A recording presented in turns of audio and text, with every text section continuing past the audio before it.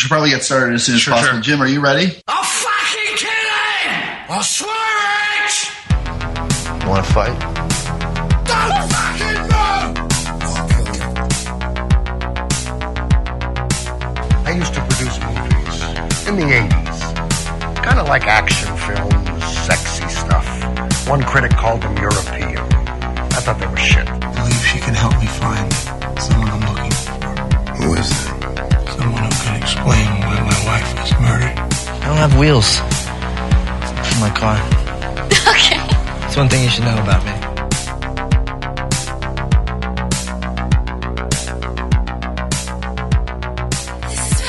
Welcome to the Directors Club podcast. I am Jim Laskowski.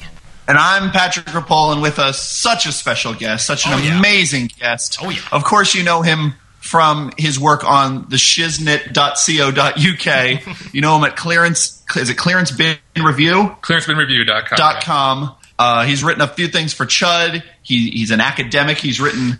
I believe you've done a presentation on Nicholas Winding. Oh no, you did a presentation on Doctor Who. No, I did do one on Refn. Okay, and, that's at a actually going to be my conference. thesis. For school. Yeah. So all around raconteur, Christopher Olsen. Hi everybody. Also someone I've known for a while. Yes, so it's nice it's always nice to see you, Chris. Yes, it's very nice to see you as well. And we are going to be talking about Nicholas Winding Refn. Oh, Patrick, I'm overjoyed to talk about this week's Danish delight. Mm-hmm. I think he would love that I referred to him as like a pastry or something. Yeah. Well, the thing about his movies is they're not very cheesy, which is sad. But I imagine this podcast will not go as long as the last Danish filmmaker we covered, Lars von Trier. That helps not to have Kurt Halfyard on board. Not that we don't love him, but... No, he's actually at the door right now out in the rain. We didn't let him in, though, because he just drags things out too long. But True. I don't know. Do you have any business to take care of, Jim? Well, let's just mosey right along to the What We Watched segment.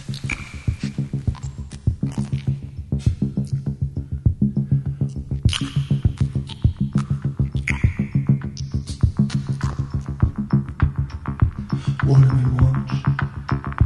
What do we watch? What do we watch? What do we watch? What do we watch? What do we watch? What do we watch? What do we watch? What do we watch? What do we watch? What do we watch? What do we watch? Now, Chris, we always like the guests to go first on what we watched. What have you seen recently? Oh, well, I've been watching a lot of stuff that's been assigned for school because I'm in a media and cinema studies program, so we watch a lot of films and television. So I've been watching a lot of Adventure Time for one thing because I'm working about that. Yeah.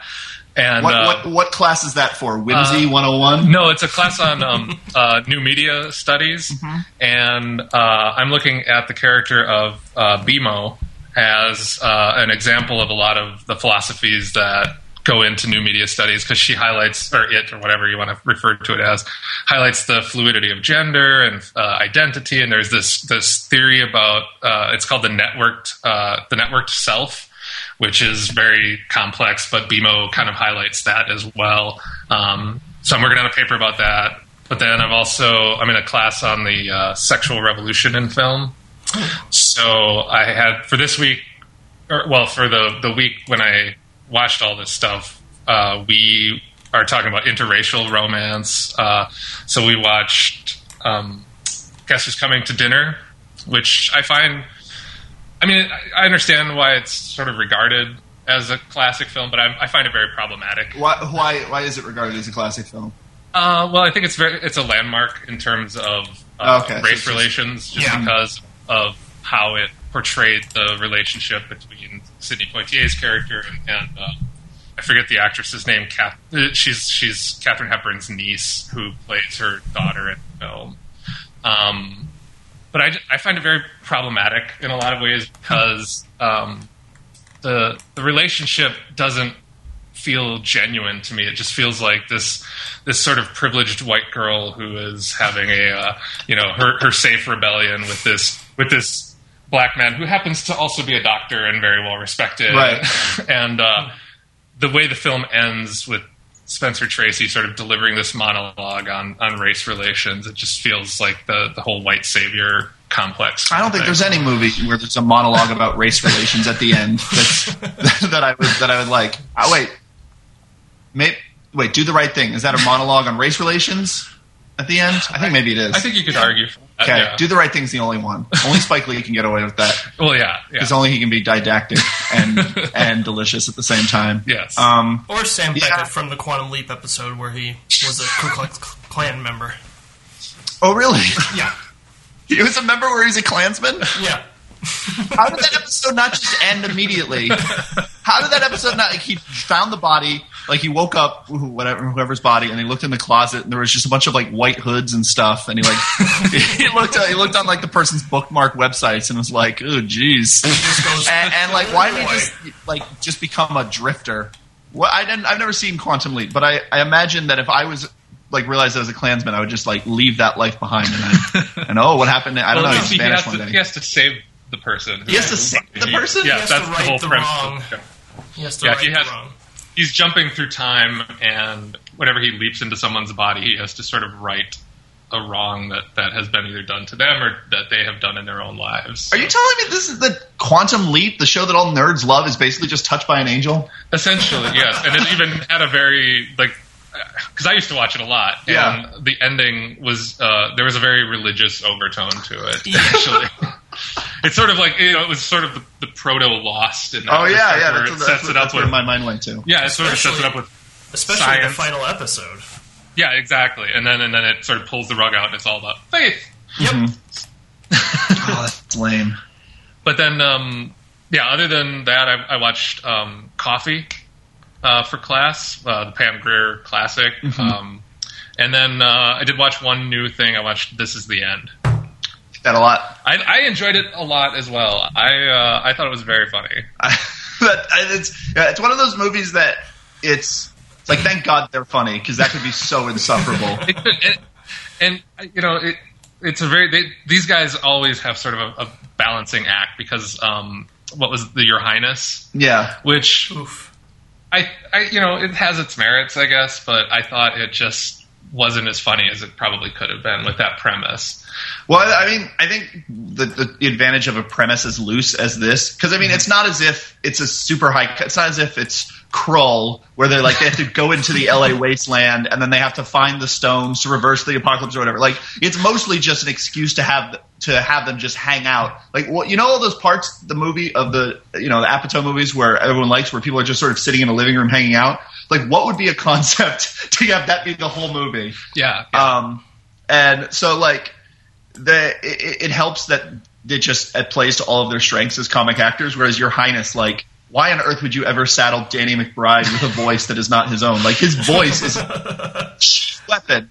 That way he over-enunciates everything, and like his accent is and then him doing a weird British accent that whole movie was like, there's all these lines that I think, oh man, that would have been really funny if he could just be Danny McBride. Yeah, but at the same time, the accent, you know, him not being able to hit the accent, there could be comedy mined from that, but I don't think they ever quite did that with the film. Even if they did, that would be a joke that would run thin. Oh, really quick, yeah. But yeah, This Is the End. No, it's definitely, it plays to their strengths, and for as we're playing ourselves and we're parodying our images, it's not that self-referential. Like, especially apparently, like, you know, like just some of the personalities they gave each other are not necessarily like, you know, they're weird heightenings, and you don't need to know about them in real life in order to, because it's pretty well established. So yeah, and it's kind of just parodying the whole notion of Hollywood stars in general, by, you know, having them all be sort of self-absorbed and you know, these really heightened personalities that are very much stuck on themselves. So I think it worked in that regard too, because while it was making fun of all of them, it was making fun of Hollywood in general, which is usually a pretty broad target that you can go with. And also, they just went for it. I really love, and it's like, I feel like, okay, like Kevin Smith makes comedies where people are just hanging around talking about their dicks. Like that's the main criticism. That's the way that all those movies are diminishes. Oh, they're just hanging out, rip it on each other, talking about their dicks. But like this movie, like just really goes for it. Like they're like, oh, what if we just had a scene that just parodied Rosemary's Baby? It was shot exactly the same way, and then The Exorcist. Yeah, I don't want to spoil the movie, but that the ending is just. I mean, they went for an overtly Christian apocalypse. Like, I love that there was just like, it's not, it's a vague end of the world scenario. It was literally just Satan, a giant naked Satan stomping around LA made of lava. I actually really liked It's a Disaster, which is, man, how many end of the world apocalypse movies came out in the past couple of years? But that's like the indie comedy version, right? With like David Cross. Yeah, I really liked it. I thought it was like hanging out at a dinner party in Grand Rapids with a bunch of hipsters, and their reaction to the end of the world would be very similar. They would still be incredibly self-absorbed. I mean that in a loving way. I don't mean that like, they're actually like that. It's just that it's like an exaggeration, again, that I thought was really funny and really well written, and David Cross doesn't play his usual self either. I like that. I mean, when two movies with sort of similar, and it's not really even a similar premise, but it's sort of similar. When they come out around the same time, it's you always end up comparing and contrasting them. And I do definitely like taking the fun, just hangout vibe of an Apatow movie, or like something that's really brilliant and tightly constructed, like Edgar Wright's The World's End. Like, I'm all going to go with World's End 100% of the time. Like that. Oh yeah. I think that's one of the best movies of the year. I think it's so amazing. But it's a great movie. I think This Is the End maybe got unfairly shit on a little bit because it's like, they're just being themselves, and it could have been a lot. It could have been a lot more guilty of that sort of thing. Yeah, I agree 100%. So, Jim, what have you watched? Not a whole lot, because this is actually one of the few times where I've seen every single film by the director that we're going to be talking about. So I tried to rewatch some of my favorites by him, and I didn't really get a chance to see a whole lot, but I needed to lighten things up a little bit. And as I've talked in the past, 1999 obviously was a great year for movies. Most folks know that by now because of Magnolia, Fight Club, Being John Malkovich, etc. But I think it was actually a pretty good year for comedy, including a couple I just recently revisited since the first time I saw them in the theater. And I appreciated them even more, and that would be Bowfinger and Dick. I love the way you have this little twisting little garden pat. You like it's like you're opening an Academy Award envelope or something. Like, and the movie I'm going to talk about is Bowfinger and Dick. I've not seen Dick. Can you start with Dick? I haven't seen that either. Oh man, I love Dick. How much do you love Dick? I love it so much. If you had to say what your favorite parts of Dick is, what do you love most about Dick? Well, definitely Dan Hedaya as Tricky Dick. Oh, you're talking like about the Hedaya. Okay, continue. Oh yeah. But anyway, it's a political satire that imagines two teenage girls being the source of what brought down the president. Essentially, they are Deep Throat, and this is a premise that could be completely gimmicky, but I don't know. This writer-director, he also did The Craft, of all things, but like, I don't know, he finds the right balance of sort of the occasional campy moment, but he manages to like have a lot of sincerity within the characters. Like Michelle Williams and Kirsten Dunst sort of do the Romeo and Michelle thing, but it's never too ditzy or obnoxious. You actually buy them, in that world. And I like this accidental history approach where they, inadvertently become involved with a lot of things from the past. It's very Forrest Gump or Quantum Leap. Well, actually, I was just thinking, isn't that a literal joke from Forrest Gump that he is Deep Throat? Like one of the jokes in Forrest Gump is that he has the hotel across from Watergate or whatever. Yeah, that's right. I forgot about that. So maybe it's not the most original premise, But the supporting cast is just outstanding. You got guys from Kids in the Hall, SNL, SCTV. It's just who from SCTV? Eugene Levy, of course. Why not? And my gosh, Bruce McCullough from Kids in the Hall, just he's so great as I can't remember if he's Woodward or Bernstein, but man, he's hysterical. So is this just a wacky comedy version of All the President's Men, where it's like a parody of a thriller? Yeah, pretty much. Oh, okay. It's for that time. Like I was, really getting into these sort of high concept comedies, and like this one, well, so was Hollywood. Well, yeah. But, I think at the time, having a political satire might have been kind of redundant in terms of, how many Hollywood satires have we had? But it's really just about smart writing and whether or not you find it funny. And I just happen to find both of these movies funny. And the other one is Bowfinger. An example of a comedy I think that has actually aged pretty good. It has Steve Martin as an indie filmmaker trying to get Eddie Murphy, a big blockbuster star, to star in this film called Chubby Rain. And since Eddie Murphy doesn't want to be in the film, Steve Martin figures out a way to put him in the movie without Eddie Murphy even knowing it. But the biggest laughs actually come when Eddie Murphy plays his dim-witted twin brother, and the audition scene that he has might be one of the best things he's done. At least at the time, since Nutty Professor, and I don't think Eddie Murphy's been funny possibly since this movie. I haven't kept up, obviously, with his Daddy Daycare run or Dr. I read an interview with Eddie Murphy recently, and apparently, every movie he's done, in the 21st century, basically, has mostly been just about getting paychecks. And what he's been doing with that money is he's been building a really, really, really, really nice recording studio in his mansion. And because apparently for the past 30 years, obviously people mock the album he did with Rick James because it's just he was so famous that he could sing something, and it's put in the same sort of bin as Bruce Willis's album and stuff like that. But I think Party All the Time is a great song, but I think that's because Rick James wrote a great song and he let Eddie Murphy sing it. I love that song too.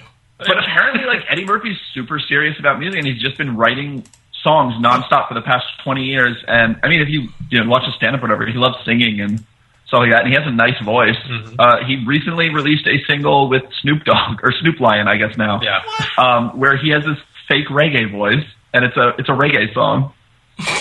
Wow. Well, so apparently that's just Eddie Murphy just had a career change, and he just decided, you know what, I'm going to keep this. Until he thought he was ready to sort of release his music upon the world. Wow. That's what he's doing. I love Bowfinger. Guerrilla filmmaking is it's the most interesting kind of filmmaking to watch people do. Right, exactly. In a farce and stuff like that. I only just recently realized, I was looking at Steve Martin's IMDb, he wrote it. Mm-hmm. Yeah, and I give him full credit. I think his sort of romantic comedy, almost like his Annie Hall, was L.A. Story. And that's probably the best thing he's done, other than probably the Jerk, in my opinion. Because I love L.A. Story. That is one of the funniest comedies ever made, as far as I'm concerned. I don't know what it's been, but the past month, 3 people have told me, "Oh, you have to see LA Story. Oh, you haven't seen LA Story?" I was talking with my partner Regina about Sarah Jessica Parker, and I'm like, "Well, Sarah Jessica Parker, clearly the best movie she ever did was Girls Just Want to Have Fun," and she's like, "No, LA Story, no. LA Story, or Flight of the Navigator." Well, and it's funny because it's almost like her character from Girls Just Want to Have Fun sort of grew up, moved to LA. Oh, that's excellent. And is just in LA Story. That's fantastic. Oh man, I need to see that. It's kind of funny because Steve Martin is sort of similar to Eddie Murphy. He just sort of started coasting in all of his films, and now he does music, and that's what he cares about. That's weird. Who knew? I just want a documentary that is a lunch that the two of them had, talking about this is just a good idea, but I don't know how many more of these I'm going to have. I'm getting more into playing the banjo, and he's like, "I know what you're talking about, Steve. I've been Now they just have to collaborate on an album. Oh my god, a bluegrass reggae song about that'd be my favorite nightmare. That should be the name of the album. My favorite nightmare. I think Pluto Nash was probably Eddie Murphy's nightmare. Yeah. He got paid a lot of money. That's not a nightmare. Yeah, that's true. I mean, what does he care? Like his spot in comedy history is solid. People can mock him all they want to, but yeah, dude was trading places, and he recorded two of the best stand-up specials ever. Yeah, whenever he dies, the people, that's what you're going to see. You're going to see all the great stuff, and nobody's going to remember the bad stuff. The guy may or may not have a thing for transvestite hookers. Like but people are going to remember that James Brown hot tub sketch, which is one of the best sketches ever. I like Mr. Robinson's Neighborhood. That's exactly. Yeah. No, he was great. I should watch Bowfinger again too. That's one of those movies that, those high concept comedies. I would not mind a return to them. Yeah, same here. They were both a joy to revisit because I had not seen them since they came out, and I was just like, you know what? I should look for something light after all these Nicholas Winding Refn movies. Yeah, and it. With just our discussion of this is the end, I think there's a lot of people that would just like to see comedy get back to having a concept. In some sense, high or low. and I think, I think it was good that Judd Apatow arrived when he did and was like, hey, what if we made these people have feelings? like in 2005 when everything was Wedding Crashers and Dodgeball or whatever, having a movie about feelings and a relationship was like, oh wow, and it's also, can be vulgar and also can be loose and funny, but it could also just have an emotional core, like, oh, that's pretty great. And then sort of he went off the deep end on that emotional core. Mm-hmm. Maybe one day he'll learn that he is not John Cassavetes or Ingmar Bergman, and he can't make these. He just doesn't. Those just are not his skills. And then obviously there's why he's one of my favorite directors ever, Edgar Wright, who's like, oh, I can do both. Yeah. Do you want both? Yeah. I'll do both. And he's great at it. Yeah. He's fantastic. It'll be one of the greatest movies you've ever seen in your life. And you'll care about the characters, and it'll be ridiculous and wacky and vulgar and have a high concept and have all these references to movies but not feel beholden to any of them. And man. At this point, I don't think we need to do an Edgar Wright episode. We have to. Because we've talked about him so much and how much we love him. It's great. I mean, I'm looking forward to whatever he does next, and I'm actually a fan of all of his movies. So yeah, you know what? As far as I'm concerned, he made 3 perfect movies. Yeah. I think Shaun of the Dead, Hot Fuzz being my favorite. Though The World's End, that could get better. That could grow on me more as I watch it, because that seems to be a little more complex and interesting thematically than the other two. But I think he made 3 perfect movies, and now if he goes off and he starts just sort of trying out different things, like even if they're not perfect, like I like Scott Pilgrim a lot, but it's not. I think there's a lot of it that's just fundamentally flawed about it. If he starts going outside of his comfort zone, he starts making, if it turns out a big studio superhero movie just isn't right for him or whatever, like I don't care. I'm really interested just to see what he does next, and he's done enough as far as I'm concerned. Like. I think his best 3 movies are up there with the Marx Brothers' best 3 movies, and so as long as he doesn't, and so many comedy directors, they return to the well, and then they just get the results are sort of decreasing, and they just the films just come out lesser and lesser. And if he decided, he's a good enough director, he could make a political thriller that was. You can make something in the vein of Argo that has comedy in it, but is not a comedy. He can do anything he wants to. So I'm really excited to see where his career goes too. And maybe we should wait a little bit before doing an episode on him, seeing like if Ant comes out or whatever. See what he does next. Holy rain! Oh, is it hitting you now? Did it make its way over there? Sunshine coming through my Venetian blinds. It's beautiful. Wow, this is nuts. Yeah, that's fascinating. Most insane wind and rain ever. I bet it's great for the podcast because they can actually see it. Yeah. So the number one thing that people like about podcasts is when people describe the weather. Of course. Or, eat on a podcast, or, Eat on a podcast. Steve Dahl used to eat bowls of cereal during his morning show. Let's talk about movies, Patrick. What'd you watch? Oh, yeah. So I've mostly just been going insane recently. I've been looking for a roommate. I have seasonal depression, so it's hard to do all my roommates. The sun being away a lot of times now, it's hard just to get out of bed. I have spent a couple full days this month just staying in bed and not eating. So it's been hard for me to watch a lot of movies.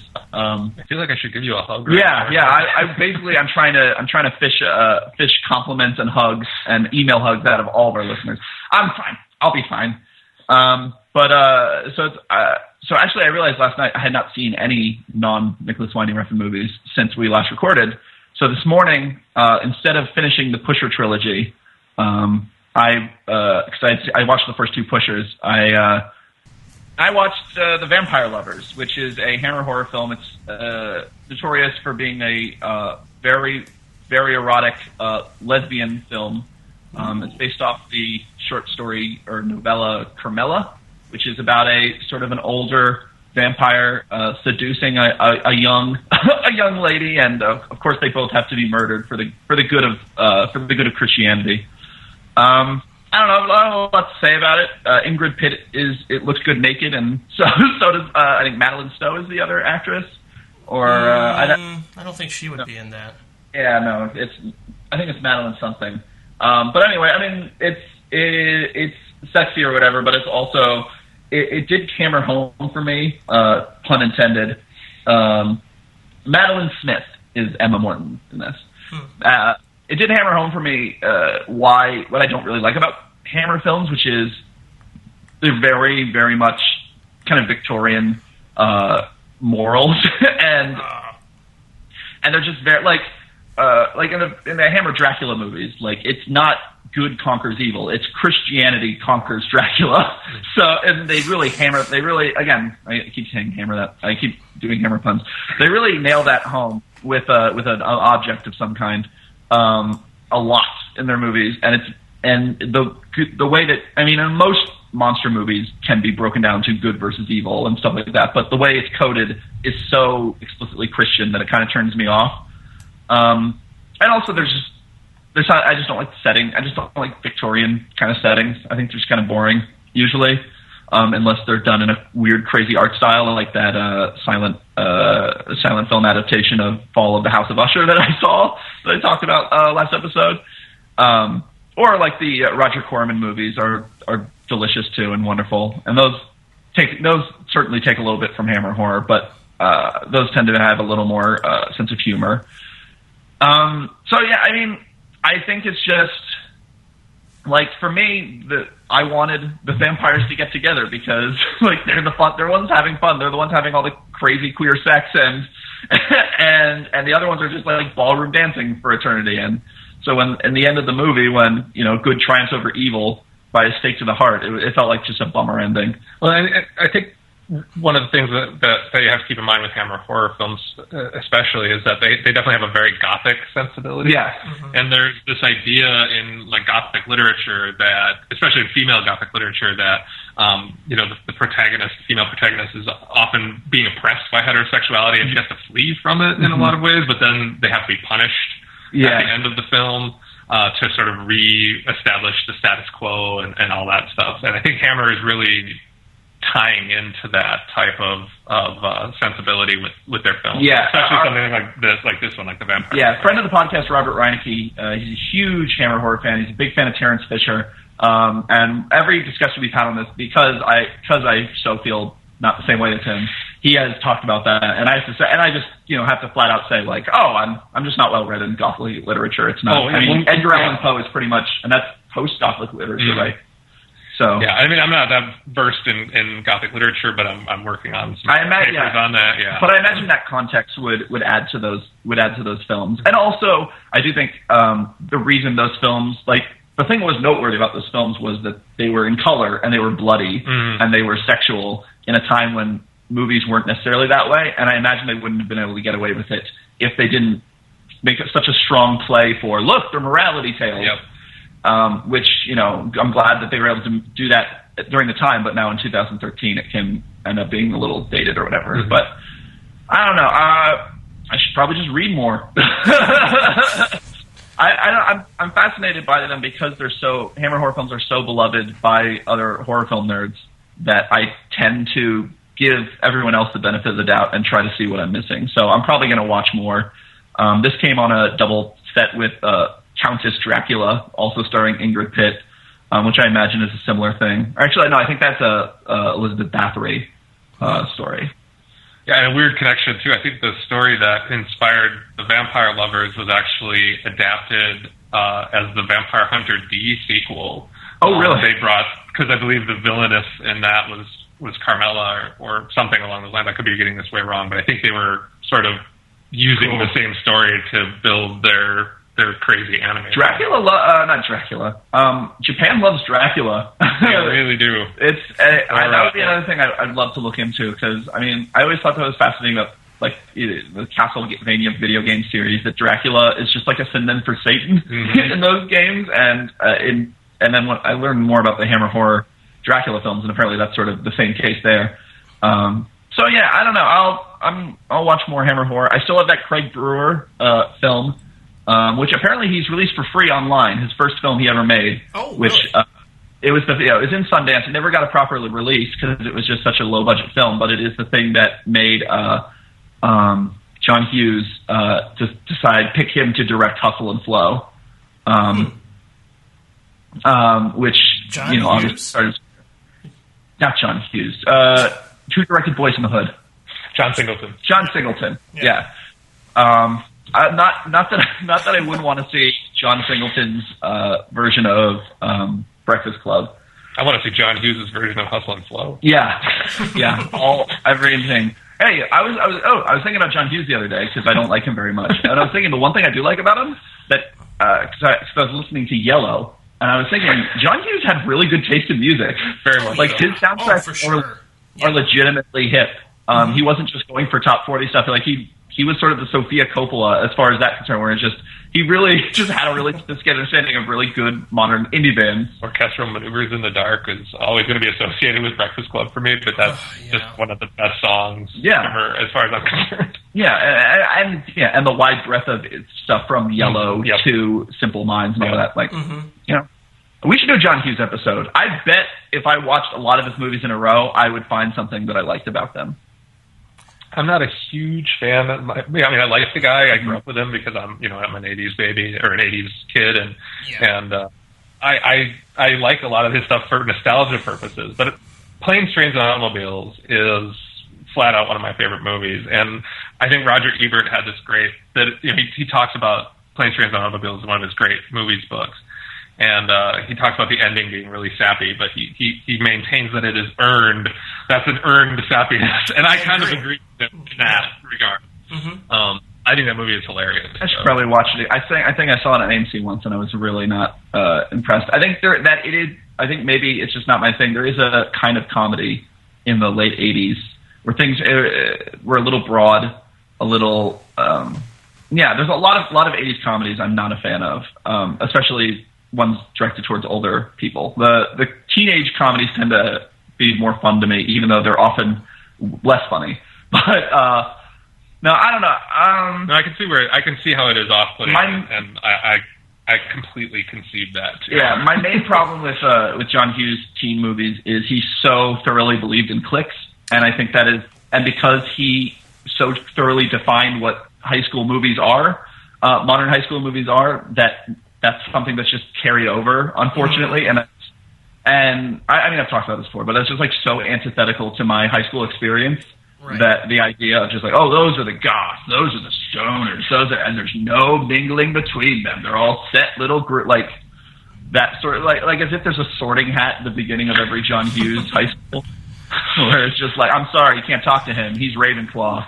That's why Perks of It Being a Wallflower, I think, did it right. Like, I mean, there's definitely hints of this person is that type of person, but they don't necessarily like flock to a clique. They just sort of all hang out together, and they eventually just embrace all their weird quirks and stuff, and they don't necessarily like fit into a category. But I mean, you can consider them outcasts, but at the same time, it's not like trying to pigeonhole their personalities, which is what I appreciated about it. Well, what's funny is going back to your 90s comedies. I feel like every 90s like they would just have a sight gag where the goth girl just like the sort of dumb protagonist would fall at her feet in front of her locker, and she'd just be like smoking her cigarette at her locker, of course, because that makes sense. And she'd just be like, ugh, and like a face, or there'd just be like in the late 90s, it was white guys who think they're black was always a sight gag thing. I didn't actually, and this movie isn't great, but it has a lot that's going on for it. I think 10 Things I Hate About You is actually a pretty good teen comedy as far as all of the main characters are kind of weird floaters who,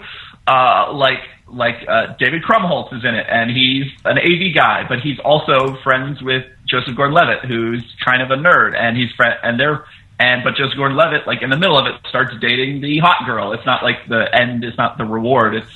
It's they just start dating, and then there's the dangerous guy, but they all sort of commingle together, and it's still, I don't know. The movie's pretty dumb, but I have a fondness for it, and it does do a pretty good job as far as just no one rules the school in 10 Things I Hate About You, and if anyone rules the school in a movie, I automatically just have to call bullshit, and it's just I can't like the movie that much. As you know, you were never a Parker Lewis can't lose kind of guy, huh? Did Parker Lewis rule the school? He did. Oh man, but is he the protagonist? Yes, he was. Okay, so he couldn't lose. Because one of the main. I can agree with you on that, with especially with Ferris Bueller. Not a fan. Oh yeah, Ferris Bueller's another example. Ferris Bueller, no one really rules the school. Everyone loves Ferris because he's fun. And that's my chief problem with all these, especially in the 90s, all these comedies where it was just like, these bitches, everyone hates them. That's why they're so popular. For in reality, in high school, the people who are popular are the ones who just do the most activities and therefore have the most interactions with the most people. And it's just like, oh yeah, I know him from student government. Oh, I know him from, he plays, he does track and field. Oh, I know him because he's in, this club or that club or whatever. And it's like, oh, he just gets involved and he's friendly, and that's why he's popular. Although I do think that Heathers could be the movie that is the exception that proves the rule, where it's got the people that rule the school, but then it's serving a purpose to sort of deconstruct that notion of. Heathers is another 80s comedy that's just not. It just doesn't hit me as hard as I feel a lot of people who are a little older than me. It's definitely very broad. But it's dark. It's not broad in the same way that 80s comedies like Uncle Buck or something are. Like, was that 80s or was that like 1990? That was, I want to say it was either very late 80s or very early 90s. I can't quite remember I think it was 89. Might be. That could be probably when it was out. Because I think Heathers and then Pump Up the Volume came out like a year later. Yeah, that would be right, because that was 1990 or 91 for the volume. Yeah, I don't know. I mean, I don't really have a leg to stand on. One of my favorite genres of films, I think I've talked about this before, is basically sleepover movies, which is if it's a movie that girls would watch at a sleepover, then I'm probably into it. And so it's like, and if you group movies in that way, you can actually see like, oh, there's a lot of similarity between Girls Just Want to Have Fun and a Friday the 13th movie. Which is, there's just a bunch of teenagers hanging out, killing time. Or House Party 2, the Pajama Jammy Jam. What's that? House Party 2, the Pajama Jammy Jam. I've not seen that. Patrick, come on. Oh, man. Talking about not broad 90s comedies. I've only seen the first House Party, but I have seen Pajama Party, the Roger Corman beach party movie with Buster Keaton as a Native American. And so there's Buster Keaton as a Native American, and that's racist. But then the most racist thing is the Puerto Rican girl who every time she dances, something around her just catches fire. There should be more movies with pajamas in it, period. Yeah, pajamas are fun. Mm-hmm. I see people in pajamas, not 90s, because 90s, it's like, okay, here comes the male gaze, but pajamas. Yeah, like, like big speedy footy pajamas. Yeah. Okay, here's what I want. I want a movie like Gosford Park, where it's an upper crust murder mystery, but everyone's wearing footy pajamas with a little butt flap at the back. That's what I want. I think you just make that a reality. It just reminds the audience, look, don't worry too much. We're gonna have fun here. Also, I think not enough screenwriters take advantage of the exposition that can occur by what kind of sleeping bag a kid unrolls. You know, that could, you can show a lot about what who your character is. Unfolds that Wampa sleeping bag. Is it Alf? Is it Wampa? Is it if it's a hipster with one of those Star Wars themed ones? Yeah, the Wampa that you crawl inside. Is it or is it Tauntaun? Oh my God! All the Star Wars geeks are going to get on us now. It's Tauntaun, not a Wampa. They cut off the Wampa's arm. That's right. So many arms, so much dismemberment in Star Wars movies. There were sleeping bags in the last story in VHS 2. Sleeping bags and masturbating. Oh, that's right. The last story in VHS 2. Did I talk about VHS 2? Okay. I did finish it. I finished it. It's really good. I want to see that. I like it. Well, no, the last story is really good. I like the last two. The last two are good. The last one's the best, though. And you guys are trying to convince me the third one's the best. And the last one, Alien Invasion. Little kids fighting. It's basically the horrific found footage version of like an 80s Amblin. So it's basically the good version of Super 8? Yeah, exactly.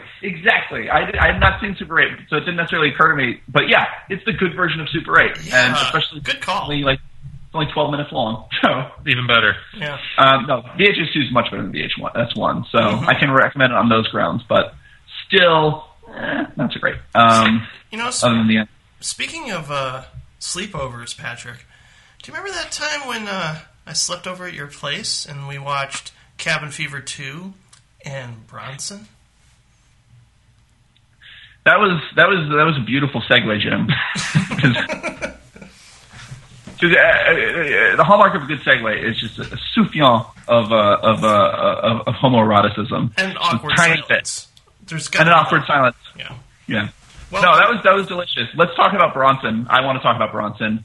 Speaking of homoeroticism, I want to talk about Bronson. I'm actually standing here all oiled up, naked and buff, ready to beat up some cops. So. Well, that's good, because I have half my face painted like a woman, half my face painted like a man. Yes. Something is rotten in the state of Denmark, but it's not the director of this episode. Patrick, can I ask you a favor? Can you buy me like a terrible joke filter for Christmas so I can refrain from vomiting out things like that? Well, let's go to one of those tattoo places that does body modification, and I'll just get them to pierce your lower and upper lip together. Oh, yeah. That would work. Or we can just go to Spencer's Gifts and find something good there. Yeah, Spencer's Gifts probably a better bet. The director of the episode. Nicholas Winding Refn. Actually, I just have to step in here. It's actually pronounced Nicholas Winding Refn. Whoa. Those crazy Danes. Game changed. Wow. It was all worth right. doing this episode just for that. Let's all three say it together. Nicholas Winding Refn. And if you want to get really Danish, it's actually Refn. Bless you. Nicholas Winding Refn. The hella rising drive Bronson. Fearx only God forgives. Winding Refn. Winding Refn. Winding Refn. Winding Refn. Winding Refn was born in Copenhagen, Denmark, and raised partly in New York. His parents are Danish film director and editor Anders Refn and cinematographer Vibeke Winding. When Nicholas saw Texas Chainsaw Massacre, it ignited an inspiration for his filmmaking career. Quote, I grew up in a cinema family. My parents were brought up on the French New Wave. That was God to them, but to me was the Antichrist. And how better to rebel against your parents than by watching a film or two that your mother is going to hate, which were American horror films. When I saw Texas Chainsaw Massacre, I realized I don't want to be a director. I don't want to be a writer. I don't want to be a producer. I don't want to be a photographer. I don't want to be an editor. I don't want to be a sound man. I want to be all of them at once. And that film proved that you could do it, because that movie is not a normal movie. Let's learn a whole lot more about him here on the podcast. Here we go. Pusher. I'm a huge fan of Nicholas Winding Refn. I think he's made a couple of languid and very minimalist films that don't necessarily work. There's certainly things to admire about him, but they just didn't work as a whole for me. I know he doesn't believe in storyboards. He insists on shooting the film in chronological order, and he's colorblind, which is very interesting given how heightened his palette is, which I kind of find very interesting. Well, that's probably why it's heightened. Mm-hmm. And it's interesting, too, that one of the dominant palettes in almost all of his films is red. Right. Yeah, absolutely. Especially in Fear X. Oh, yeah. You know, it's crazy. Like, I think he's got this beautiful synthesis between sound and image that, you know, at times reminds me of David Lynch, but he's still got that rhythm for the majority of his films that I find really kind of propulsive, especially in Bronson. And I actually think that the more I watch Drive, the more I like it, and I'm hearing the opposite from a lot of people, that it's not holding up as much upon rewatches, which is disappointing because I'm starting to become one of my favorite films, and I just really like his style. It's that simple. He has a very stylistic signature that probably puts him in the auteur category, and his films are very distinctive in tone, but the problem with Pusher is that it's not quite the Refn that he later became. I just think his sort of gritty visual style, I mean, it's kinetic, but the movie itself just kind of has a television police procedural quality to it. I mean, the violence is there, but I definitely don't mind it when a director attempts to do something Scorsese-esque, but I just didn't think thematically it was as rich as his other films, and maybe it's not being fair just because I'm such a huge fan of his other work. Watching something like Pusher felt like a step back, at least for me. There are things about Pusher that I think I can appreciate looking at it in the context of 1996, Sure. Which is to say, 2 years after Pulp Fiction came out, someone made a gangster movie that was not influenced that much by Pulp Fiction at all. Right. Like, there's a little bit of them, you know, chatting and stuff, but it's not the literate pop culture riffing that, nightmare that Pulp Fiction spawned. It's much, much similar to something like Mean Streets, or you know, Killing of a Chinese Bookie, or some of these other 70s crime films. So in that terms, like, I imagine when this movie came out, I don't know the exact timeline of all of the Tarantino ripoffs, but I imagine this would be a breath of fresh air to be, you know, somewhere in between Mean Streets and Dogma 95. But I think it did actually get lumped in with those post Tarantino films. I'm sure from less discerning people. Yeah, but I think it's really sort of risen up, you know, in the ensuing years as something that's very different, while still sort of, you know, in that post-Tarantino frame of reference. Mm-hmm. Yeah, it's certainly better than 2 Days in the Valley or Things to Do in Dead for When You're Dead. What I find interesting about Nicholas Winding Refn is, I mean, I have not seen Fear X or Bleeder, but I have seen Pusher and Pusher 2. And I understand he did Pusher 3 shortly after Pusher 2, and then he did TV movies, and then he did Bronson. Now, the thing that I found interesting about him is he cites Texas Chainsaw Massacre as sort of the inciting film that made him sort of realize he wanted to make movies or whatever. And Yep.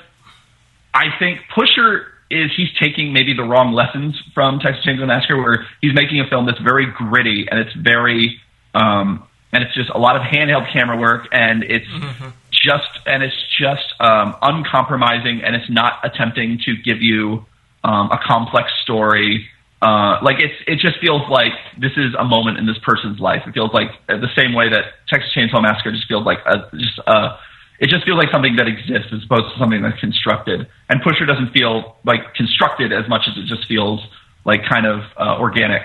But what when I look at modern or latter day, and I don't know how long his career is going to be. Who knows how many different movements in his career allowed, but I look at the films he's making now, it feels like the things he's taking from Texas Chainsaw Massacre is that you don't have to apologize for provoking the audience. And so, you look at something like Bronson, and I mean, I'm not at all a fan of Only God Forgives, but you cannot ever claim that it's an ineptly made movie or that it is not exactly what it wants to be. It is well executed. It's his vision well executed, and he is unafraid to provoke the audience. And in my case, I didn't enjoy being provoked at all. I thought it was, I didn't see much point in it. But something like Bronson, he'll just poke you, and something like Drive, he'll just wallow in a scene, and he'll just wallow in the emotion of the scene where things feel like slow motion to the point where so many people just fell asleep during that movie. And I think that is what I find fascinating about him nowadays, the filmmaker. I haven't seen Valhalla Rising, so I don't know if it's a similar thing. But I feel like the lack of style, it doesn't behoove Pusher, because it also, as a screenplay, doesn't have much. It feels incredibly generic to me. See, I would disagree on that point. Yeah. Because one of the things that Refn is really concerned with, and I think the film critic Jonathan Romney really put it well. He talks about how Refn is as male a director as they come, right? But masculinity has never been as troubled as it is in his films, and I think you really see this sort of obsession with masculinity and what does it mean to be a man and all this, and just your own identity as a man, sort of coming out in Pusher, and then it's a theme that runs through every single movie afterwards. And I think it's a simple story. I agree with you on that. I definitely think it's a very simple story, but there's a lot of complexity that is being explored throughout, because you have this character who is trying to establish himself as someone who deserves respect, and he's trying to do all the things that he thinks are that you're supposed to do as a man.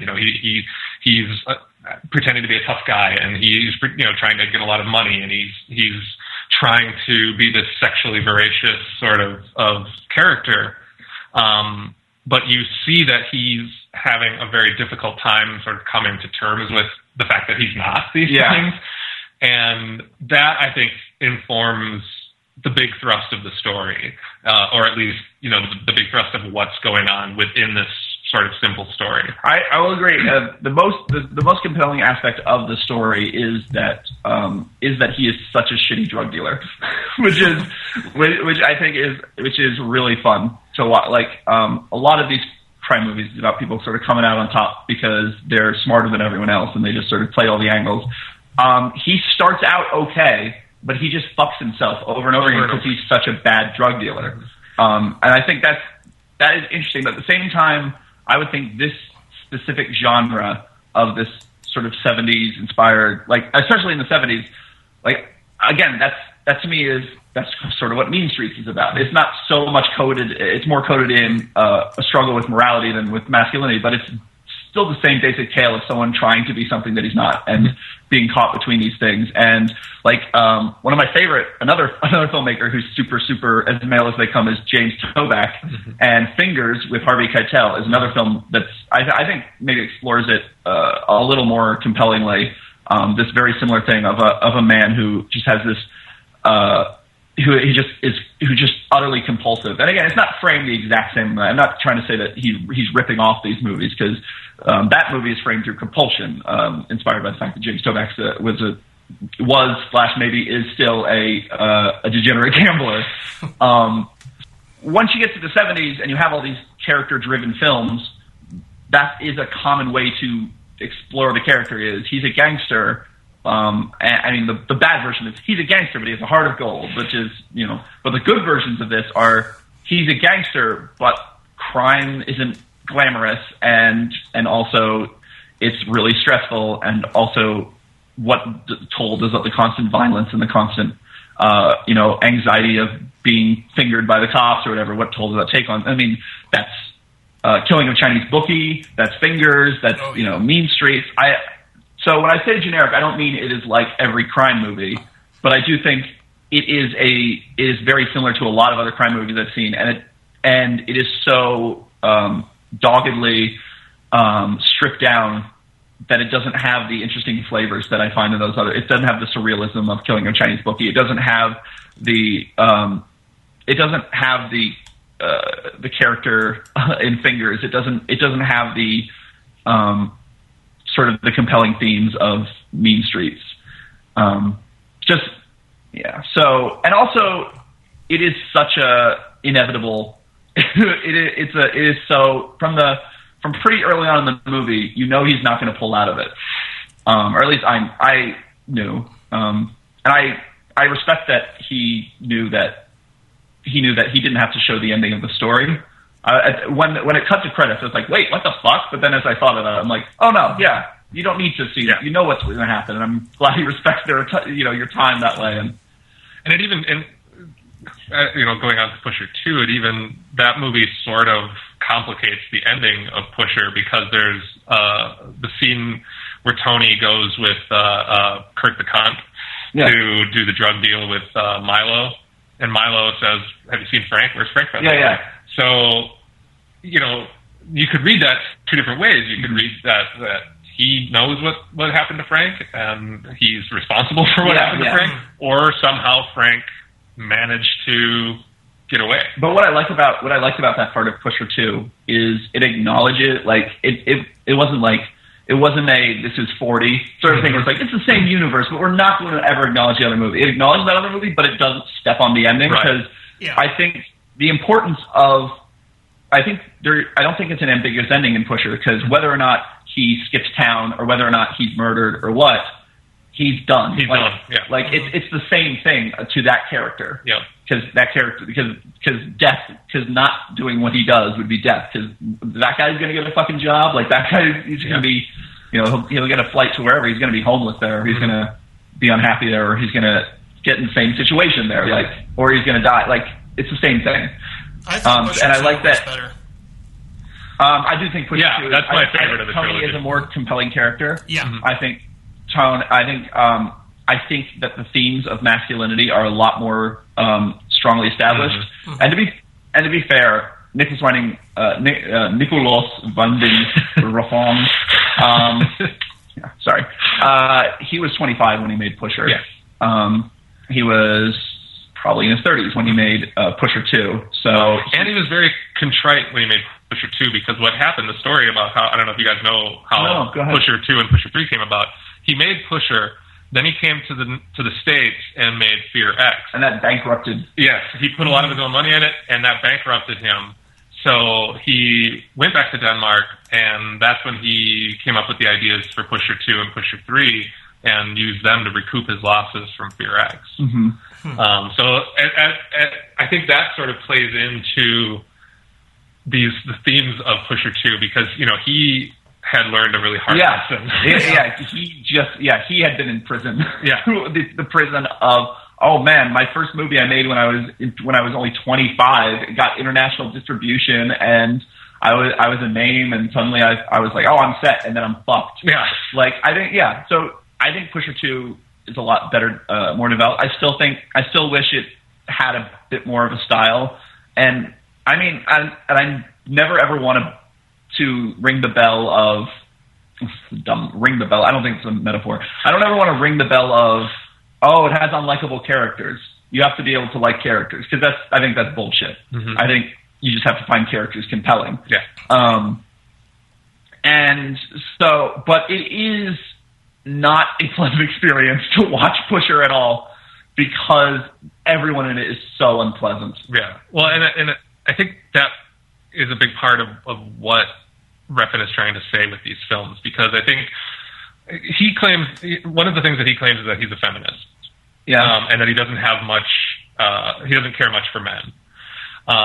So one of the things that at least that I'm taking away from a lot of his movies is that he's sort of shoving your nose in this notion of violent, aggressive, tough guy type of masculinity, and all of his characters sort of have these moments, where they're on top because of they comply to this type of masculinity, but then they have a really drastic fall from where they were, because I think in his mind, and I don't have a lot of backup for this, but I think in Refn's mind, this type of masculinity leads to negative consequences, and he's going to show you all the really terrible consequences that come out from being an asshole, basically, and from being this type of tough individual who has no compassionate feelings. No, and it was definitely something I was thinking about,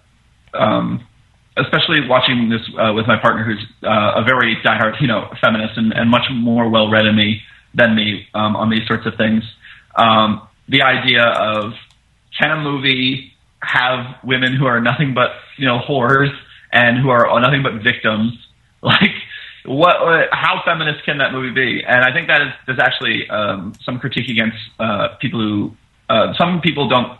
I think it's sort of a similar thing that you can talk about, like John Cassavetes, where all like the women in his movies are all victims, and it's and he is the same. Like, he's very fascinated by the way men gaslight women, and obviously it's not so overtly violent. It's more psychological and everything. But he's interested in similar themes. But at the same time, like, there are in a lot of his movies, there's just a scene where there's just a stripper in the background, and it's just and it's just like window dressing, where it's just like there's a naked woman. It's like more so in Bronson and Only God Forgives, but it's just like, I don't know.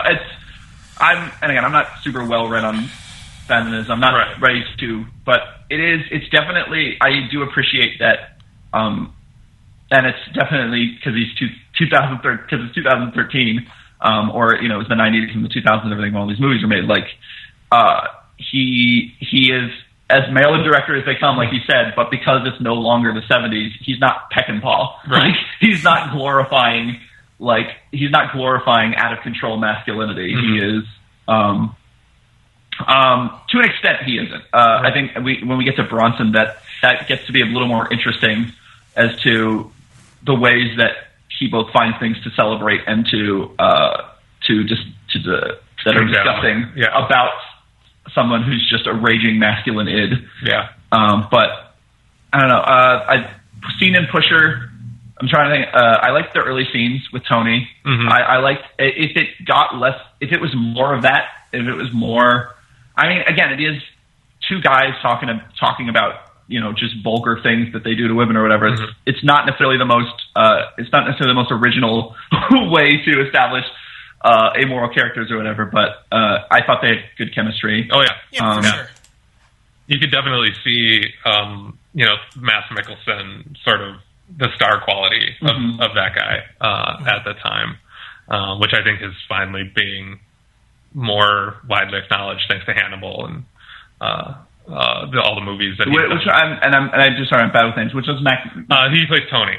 Okay, and he's in Hannibal. Yes, he's in the TV show Hannibal. Is he he plays Hannibal Lecter. Oh, that's great. I mean, among all the other reasons I should watch it, people loving that show. That's great. But I mean, I think he got, when Casino Royale came out, he played Le Chiffre. I think that was sort of the thing that broke him wide. But I really think that especially Pusher and Pusher 2, you can really see that sort of star quality that he had, and that sort of breakout something, or he had it or whatever. He's the it girl of those movies.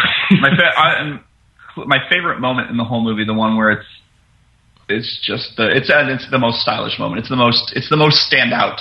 Look at this moment. So it's no surprise that it stands out to me. But it's the run away from the cops. Just that one long uninterrupted just people sprinting for long periods of time without any editing is fascinating to watch, especially if the camera's following them. And I like White Zombie, so that, I like the music and I like that set to his music. I think there's a White Zombie poster in his apartment or in someone else's apartment. You see like Astro Creep 2000 poster in someone's apartment and stuff. Well, and I think that scene also really sort of highlights the themes that he's exploring. This idea of complicit masculinity, where it's somebody putting on this front to pretend something, and you see that in that scene where Frank is running, and if he was in better shape, and a tougher guy or whatever, he could have gotten away from those cops. Mm-hmm. But the fact that he's just kind of a chubby schlub, and he gets winded halfway through but he still has a victory over them. He does have a victory over them. What I like about that is again, it is about him. And this wouldn't happen if he wasn't such a shitty drug dealer. Is the one moment he has anything on anyone else is in those scenes with the cops, and I love that. That's preluded by that run that's set to what I like to imagine is in his mind the soundtrack.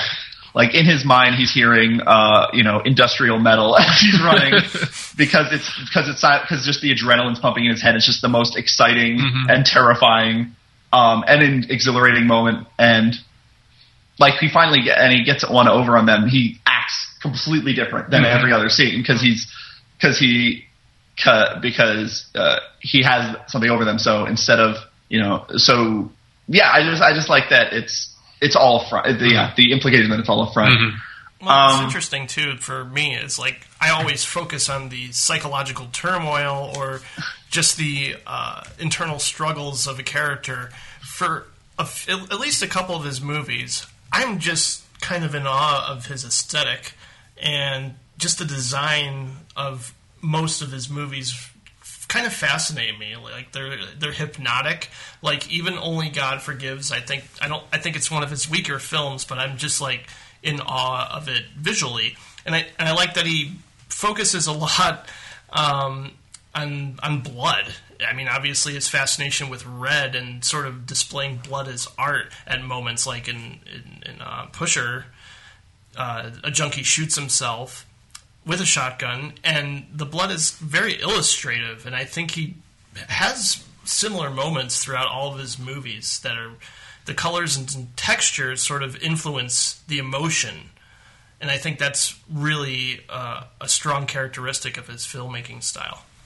That's an interesting point. When you began that, I'm like, how are you going to connect this to Pusher? Because I find that movie lacking a lot of that kind of aesthetic. But that is true. It does have that the end of Taxi Driver or Dawn of the Dead, bright red blood that is sort of in contrast to the tone of the rest of the movie, which.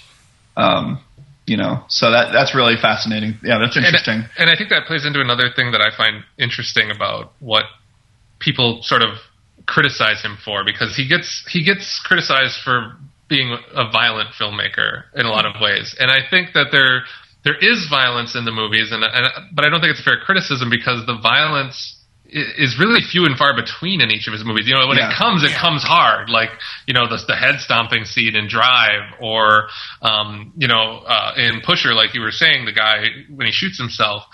But those are just these sort of bursts of violence. The rest of the movie is usually pretty meditative, and the violence is more implied than anything, I think.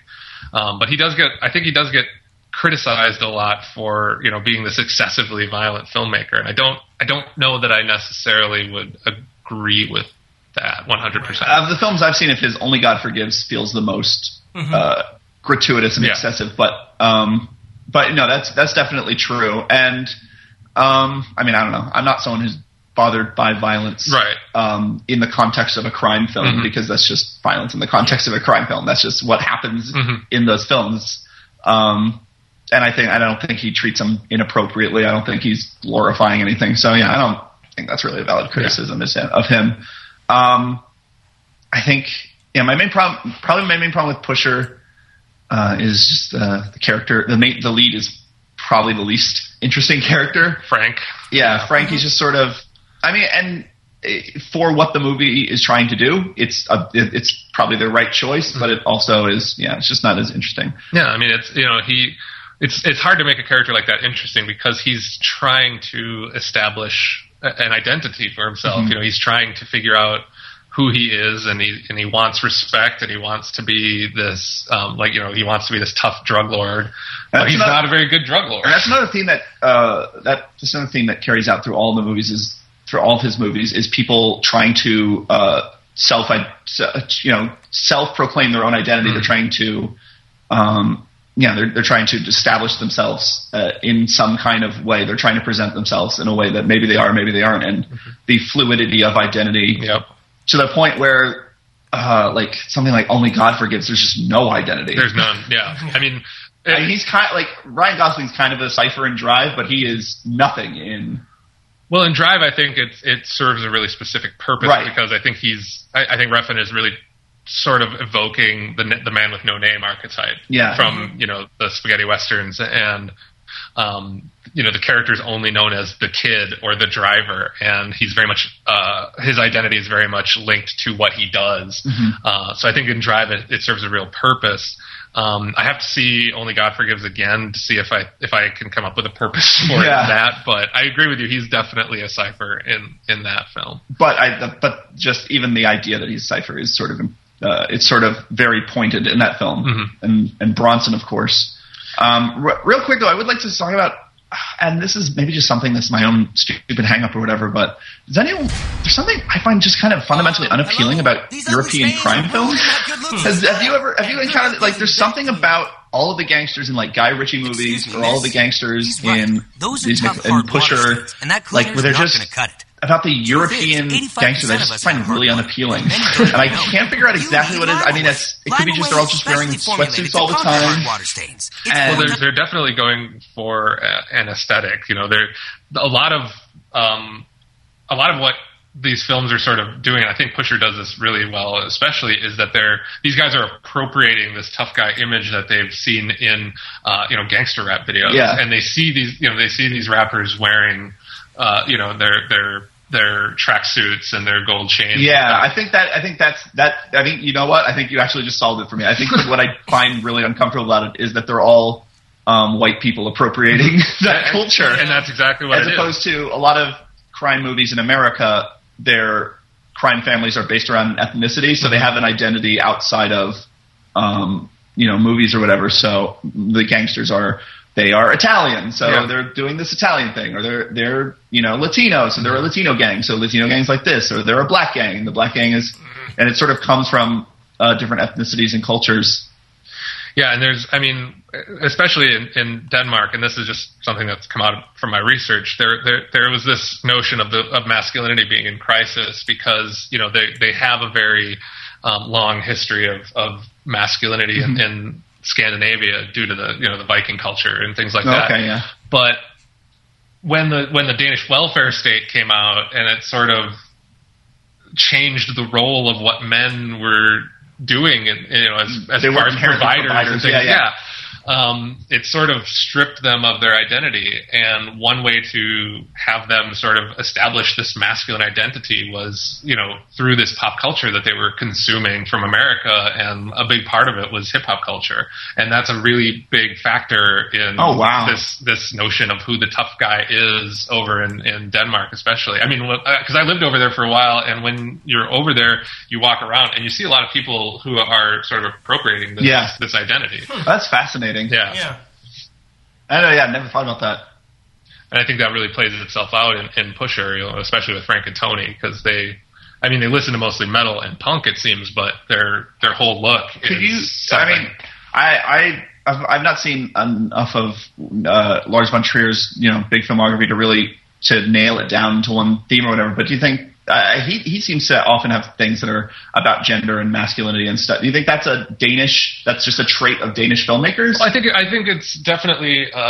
And this is just me. I could be way wrong on this, but just from the research that I've done and what I've read, it seems like there is this notion of what does it mean to be a man? What is our identity supposed to be? Because and it all ties into another quote from Jonathan Romney, who was talking about Pusher 2. He talks about the ending of Pusher 2 when Tony goes off with the baby. And he says, then you look at a movie like Valhalla Rising, which also stars Mads Mikkelsen, and it feels like some sort of fever dream of Tony's where he's flashing back to an earlier time before the Danish male degenerated into what he has become.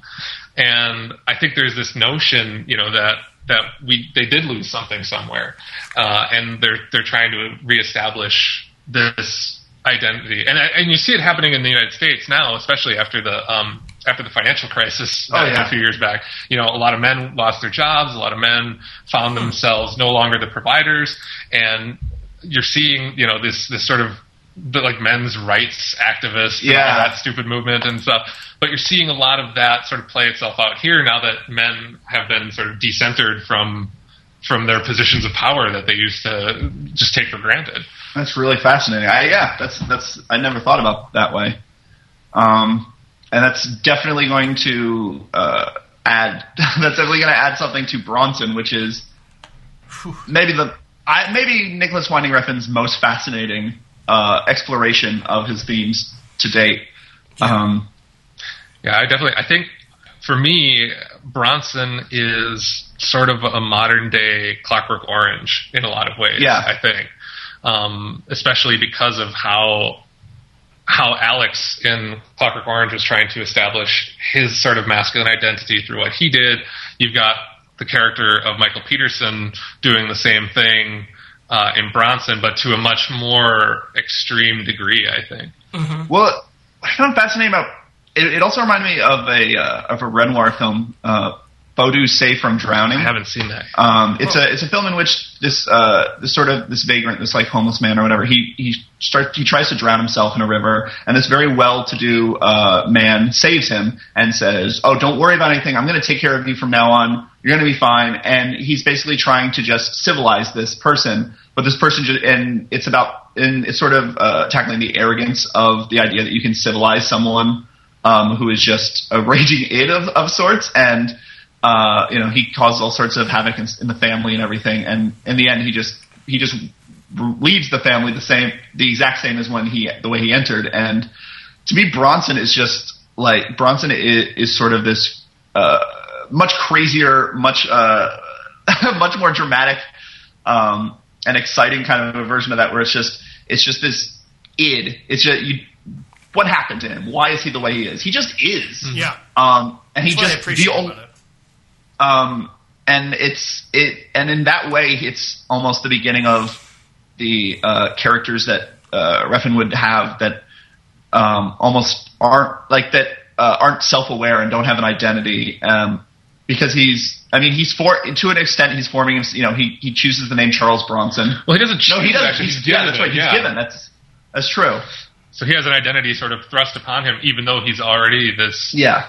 He's made his body sort of into this thing that can allow his id to just rage, and he doesn't have to worry about the repercussions because of how he's transformed himself as a human. But then, other than Michael Peterson, he doesn't know who he is until he becomes Bronson. Yeah. They call him Charlie Bronson, and then he starts doing the underground fighting, and that's where he sort of thrives. It almost plays out like a male wish fulfillment kind of fantasy at times, because his bigger-than-life presence just gets amplified. And I think, with someone like Tom Hardy, he goes beyond, like, an impersonation. It just becomes this, like, almost meta portrayal of the male psyche gone awry in a way. And I think it's really interesting. It's definitely the most captivating physical performance I've seen, maybe outside of James Cagney in Footlight Parade, which is a very, very, very different performance, a very different kind of movie. But that whole movie, he's running around his company, and he's doing crazy dances, and he's just screaming at everyone. And I always think about that performance in terms of just like, wow, every time someone said action, he had to be constantly moving, because that's just that's his character in that movie. And in Bronson, you can't fake, like, you can only fake so much fighting, and you can only, like, he was, the way he's restrained and flailing, like, he must have just been beaten to hell after every day of filming. I don't know, maybe they got good makeup or what, but like I just imagine him coming home every day from set with just covered in bruises. I could definitely see that. I hope his cock is okay. No, he's just constantly naked, being restrained and battered by people, and obviously he was not literally beaten with bludgeons, throughout the film, but it's still it's fascinating to watch, and it is just a total transformation to the point where, see, this is the first Tom Hardy movie I ever saw, and then when I heard about Tom Hardy being in, I believe in Inception or whatever, and I saw his picture, I didn't think it was the same guy.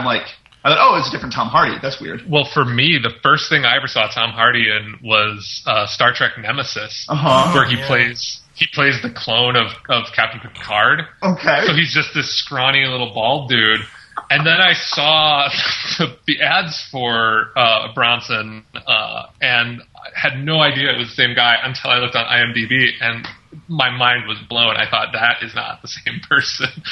But he's such a physical chameleon in terms of, what he does for a role, because to go from Star Trek Nemesis to be Bronson and be this monster of a man, and then to go from that to something like Inception, and then back to a monster in both Warrior and Bane.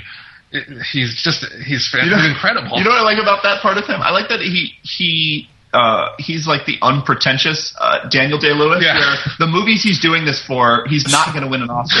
No way in hell Bronson was ever going to get nominated for Oscars. Like, that's just not that movie's just 100% turn off Oscar audience, Oscar voters and stuff. And Bane, like, that was the sequel.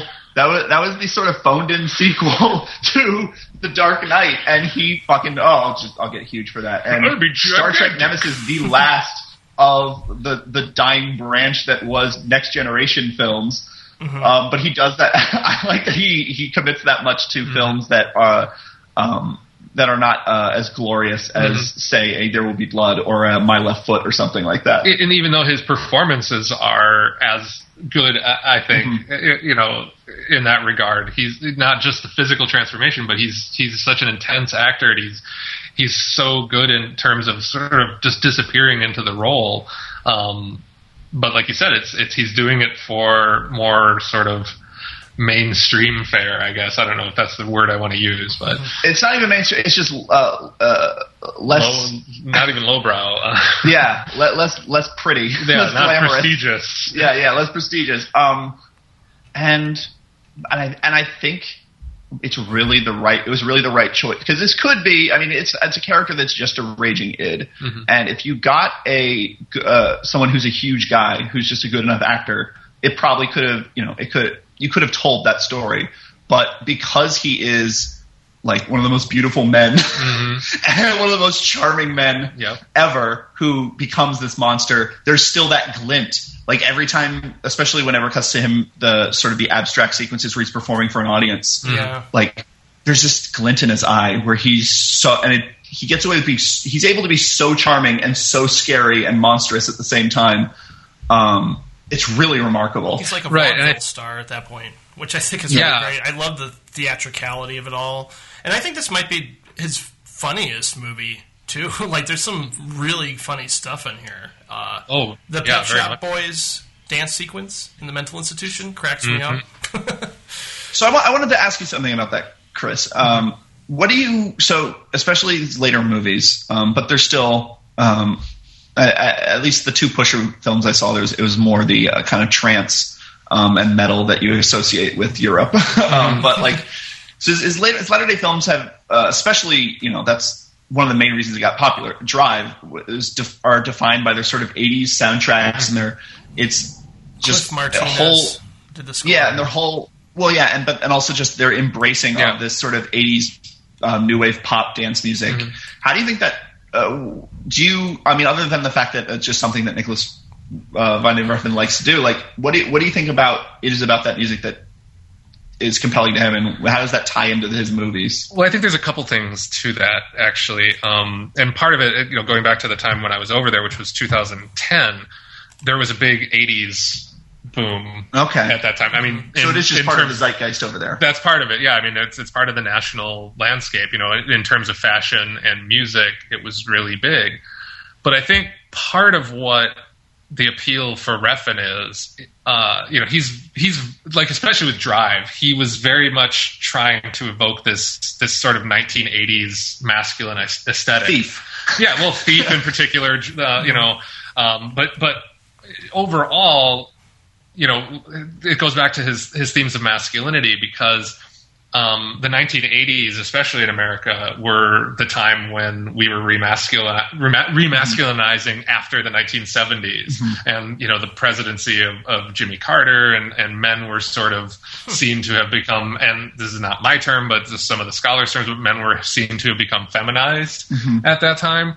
And so when Ronald Reagan became president in the 80s, he signaled, you know, it's morning in America, and we're gonna, you know, reestablish what we're supposed to be in terms of the national stage. So there was this real movement to sort of become manly again, and I think with Drive especially, Refn was sort of tapping into that masculine aesthetic of the 1980s, because that was the time when, you know, you saw the rise of Sylvester Stallone, you saw the rise of Arnold Schwarzenegger, and he's not making the same kinds of movies, but I really think he's trying to comment on that type of extreme hyper masculinity in a lot of ways. He's interested in the archetypes for sure. Like, even just it has a fairy tale kind of quality to it, and yet I rewatched it with my roommate who was like, "Man, this almost looks like a, you know, it could be a comic book superhero kind of a story."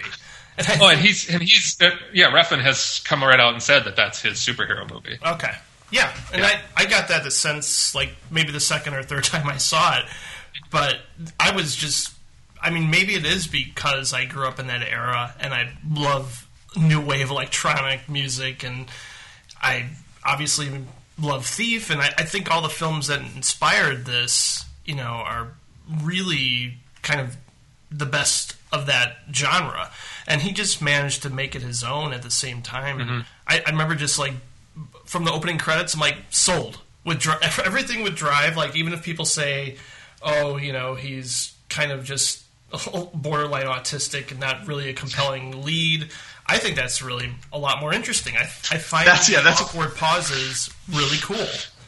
I find, Ryan Gosling being on, and that was definitely immediately after I saw it, I'm like, oh, he's autistic. Because my girlfriend at the time, her brother her younger brother, severely autistic, and it definitely, those pauses and stuff definitely felt, that was definitely how I read that movie, and which is why it cracked me up that it was embraced by the mainstream as cool, it's just about how cool it is, and it definitely did become sort of a cultural touchstone in terms of cool. I think though, and I think, you know, it's one of my very favorite movies, and I think this whole notion of the character being autistic is definitely a valid reading of the film in a lot of ways. In fact, one of my favorite images on the internet was it's the scene when Ryan Gosling is talking to what's the woman's name again? Carey Mulligan? Yes, Carey Mulligan, when he's talking to her character for the first time. And she said, you know, somebody laid it out like a comic strip. Right. And you've got her in the first panel asking him a question, and then you've got like 5 panels of him just not saying anything, and then he's like, and then he just goes, yeah, and then the last panel is just real human. But I think that the pauses, again, it sort of ties into this idea of masculinity and identity, because with the driver, and I don't know how much we want to get into Drive right now, but with the driver, you know, he's, like I said, he's definitely tapping into this archetypal man with no name type character, and it's almost the reverse of Refn's other films, where you've got a lot of characters who are trying to establish a masculine identity. You have, with the driver, you have a character who is a masculine archetype, who's trying to establish a human identity. Right. And he's like, it's like he's going through his mind, like, what would a real person say in this situation? Because he's like, he transcends regular, you know, just human masculinity and stuff, and he has to try to come back down into the realm of real people, which is why I think the song, the real hero, real human being, is such a big part of the film. Yeah, and that's just when he does explode into conversation, it's very economical. Like the way he words conversations, it's almost like rehearsed or something. Yep. And I find his character just really interesting because how often does this type of character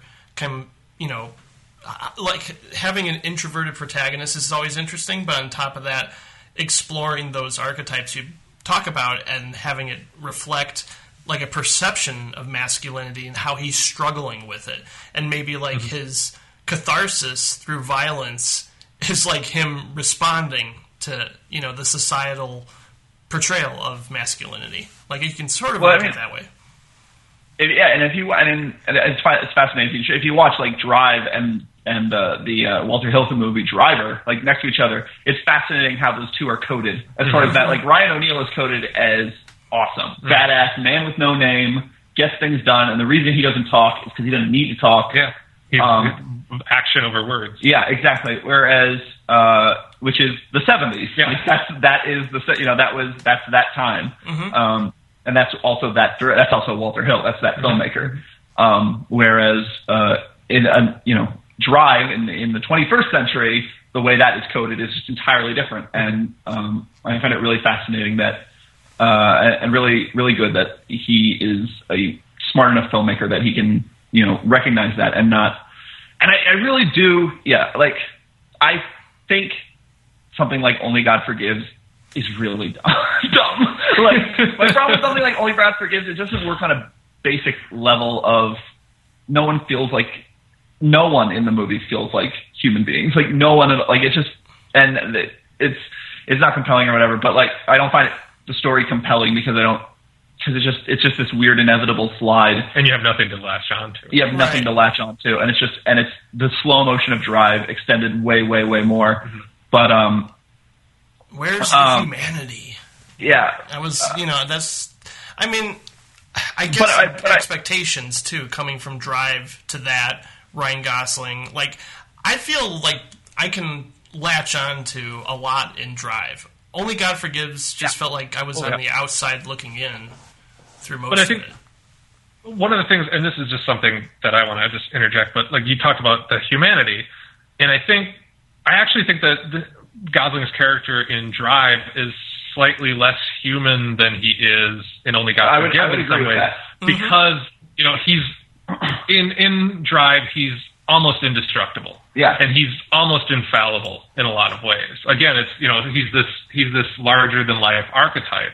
Well, yeah, what's fascinating, he's indestructible and infallible in all the ways that you would think would matter in a crime film, right? But not in a romantic way, right? That's where all of his flaws are exploited. And like you were talking about how this type of character is coded differently in the modern era than it was in the 1970s. But I think the big difference is that, if you look at the 1970s, or even before that, because we've always had this sort of ideal of the strong silent type, who, the guy who lets his actions speak louder than words and all this stuff. And I think The Driver really ties into that. But in the 1970s, you would often see this sort of, particularly in the 1980s, I think let's look more like the 1980s, this type of character would always be triumphant at the end. And while at the end of Drive, the driver triumphs over the Albert Brooks character, he still drives off alone, and he's not able to be with Carey Mulligan's character and her son. The whole movie is him trying to regain his humanity through her and her son, and he fails at that because of how powerful and how hyper-masculine he is. Yeah, for sure. And I think that, that sort of speaks volumes in the elevator moment where she's sort of like embodying innocence, and standing back and seeing him explode that way is just too jarring. It's just, I think it's something that she couldn't handle. Like, she couldn't handle that catharsis. Yeah, and he even acknowledges the fact that this is not good for her because he kisses her goodbye right before that. Yeah. That kiss it's a kiss that was long coming, but it's also him basically saying goodbye to his humanity. Yeah, and it's definitely, I think we're saying that even, and what I was trying to sort of get with Only God Forgives is, even with all that, I think anyone who says that, oh, he's just trying to make movies that look cool, and he's just concerned with cool stuff, and he's just trying to be hip or whatever, and he's just trying to ape the 80s aesthetic or whatever, and he's just like, that's I feel like that criticism holds no water. Yeah, and I mean, I think that's all there. Yeah, but it's all sort of surface stuff. Mm-hmm. There's a lot more complexity going on, beneath the surface. Like even with Bronson, getting back to Bronson, you were talking about how he's just this sort of raging id. But I think the theater scenes that you were talking about, where he's on stage and he's addressing the audience, sort of highlight the complexity of the character, because just the very fact that he's on stage, that could be considered to be sort of a feminine activity, the acting and all this stuff. And then there's the bit where, like Jim referenced at the beginning, where he's painted half man and half woman. Mm-hmm. It's sort of showing that there's something beyond just this raging masculinity, that we all have these two sides within us. Yeah, well, the way in that. Yeah. Absolutely, yeah. The way I read Bronson in that movie is that he's basically like a dog who's learned that he gets attention if he bites someone. Yeah, that's a good way to put it, actually. Yeah, and so he gets happy when he has opportunities to bite people, and he gets sad when he has when they put him on the drugs, and he is catatonic and he can't bite anyone. Yeah. Well, he's almost been just getting Freudian for a second here. It's almost like he's been castrated at that point. Yeah. Because it's restricting his only form of sort of pleasurable expression for himself, which is to be violent. Mm-hmm. So in that regard, he's been just completely reined in, and he's been completely stripped of his masculinity in that sense. And that does actually, that's something else that I think is also a little more subtle, not as overt in Drive, but there's this the first time I saw Bronson, the main thing I walked away from was that feeling that it was sort of a sadomasochistic movie. And there's something really interesting about I find Drive is maybe a little similar in the way it's sort of like the velvet red box with the knives in it, like and the sort of the connection between sex and violence, and it feels very the sadomasochistic elements of those movies really fascinate me, and especially the way that, especially in Drive, because that red box with the razor blades in it, I think, is a direct reference or take off of Bird with the Crystal Plumage. Mm. As we talked to Gabe Powers last episode about Mario Bava, when he was on for our Dario Argento episode, that was when Drive had just come out, and I think it was Bird with Crystal Plumage. There's a scene where someone opens a red velvet box and pulls out an implement and murders. And all those Giallo films have the similar obsession with color and a similar mix of sex and violence and stuff like that. So that's another sort of an interesting thing that he's taking. Like his films definitely do not feel like he's only drawing from American references. Oh no, not at all. I mean, he's very much a globalized filmmaker. Yeah, and he's really drawing his influences from all over the place. I mean, I think you can just see that in the settings of his films. Bronson is set in Britain, and you've got Only God Forgives set in Thailand. Yeah. I really think that, and I mean, even if you look at, like, I know you didn't watch Pusher 3, but there are so many cultures sort of clashing in that film. And I think that's part of because of, he's very much aware that the world is becoming, slowly but surely, it's becoming sort of globalized, and a lot of national borders are sort of breaking down these days. And I think his films are starting to sort of reflect that. I'm trying. Is there anything else you wanted to say about Bronson? I would say the only reason I would not like, the only reason I don't out and out love Bronson is that as a story, it's like a lot of his films, actually. Now that I think about it, it feels so inevitable. Yeah, it's almost episodic in that way, and it's not driven by narrative.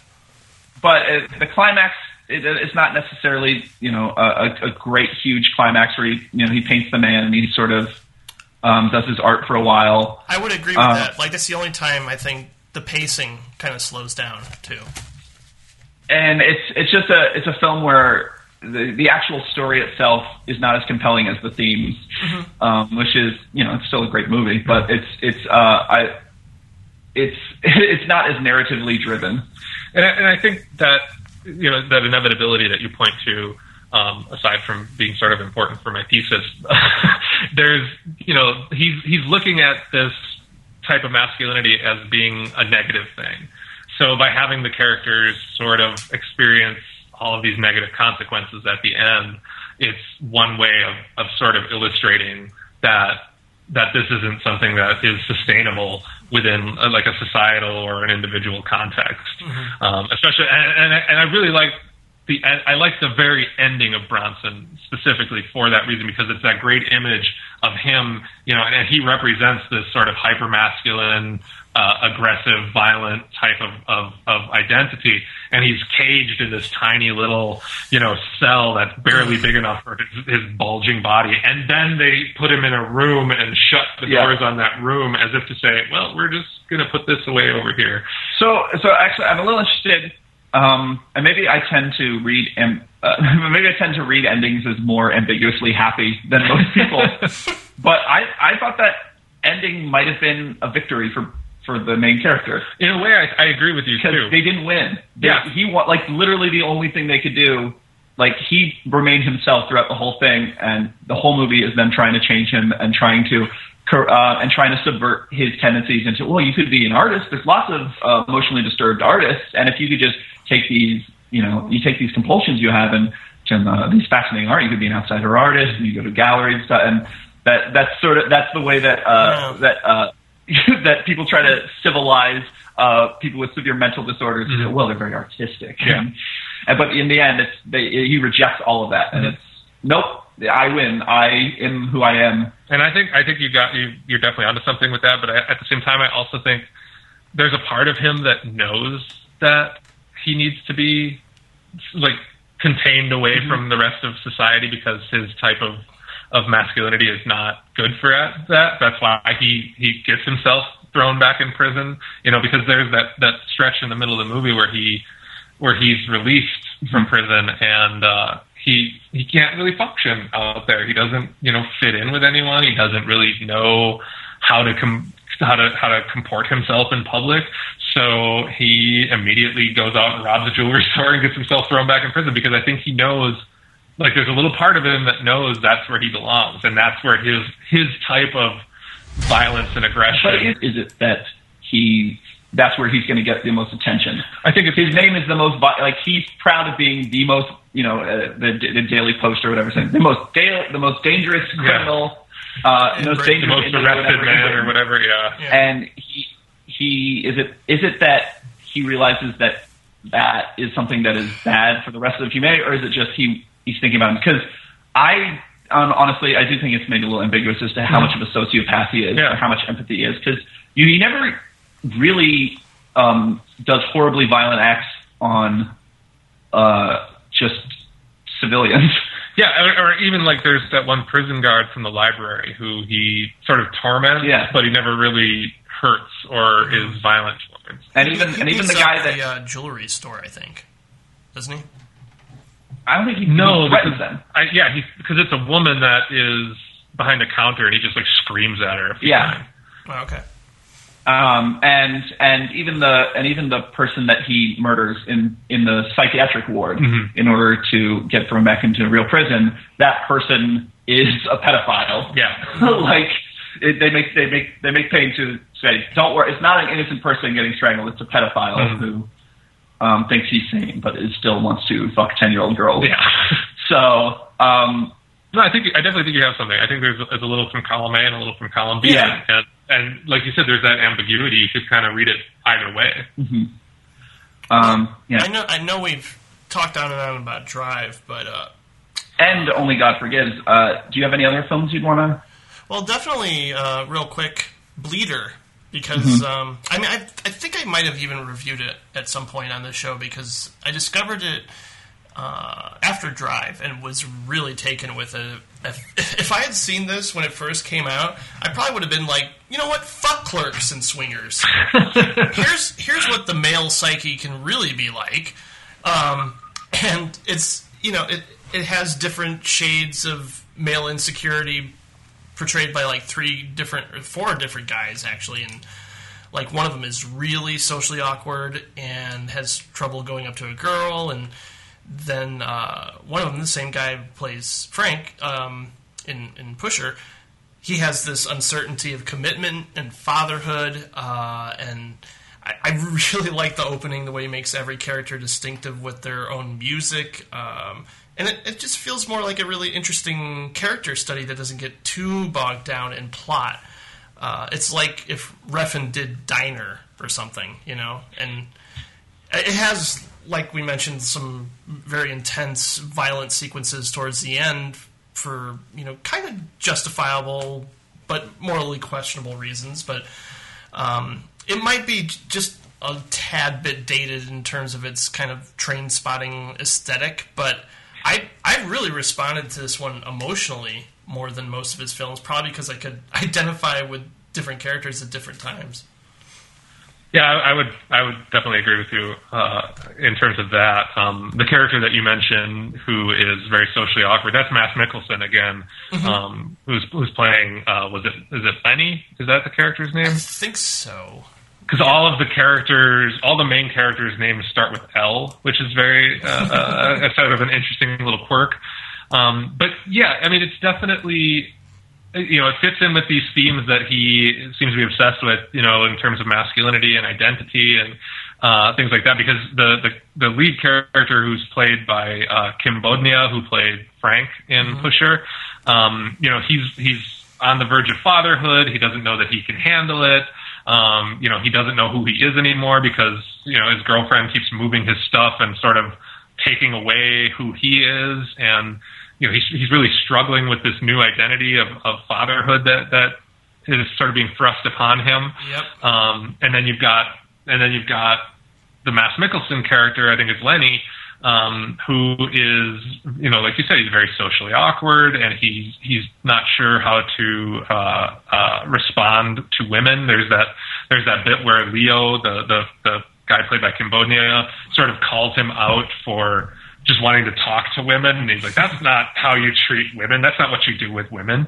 So yeah, it's a much more low-key sort of character study as opposed to the more sort of stylized, over-the-top types of films that he would do later on. But it's definitely got all of the same themes and concerns going on within it. So I think it's a really interesting little one-off from him. Right. That I agree is probably his most emotionally affecting film. Right. I agree. And if you're a film nerd, you'll love the video store scene. Yeah. I mean, it's great because, like you said, it does feel like Clerks, and then halfway through it just becomes this, or not even halfway through, like the climax of the film is just this violent sort of gunfight. But yeah, it definitely sort of does what Clerks did, just in a much more introspective, thoughtful manner, I think. I've seen. I was looking at the credits.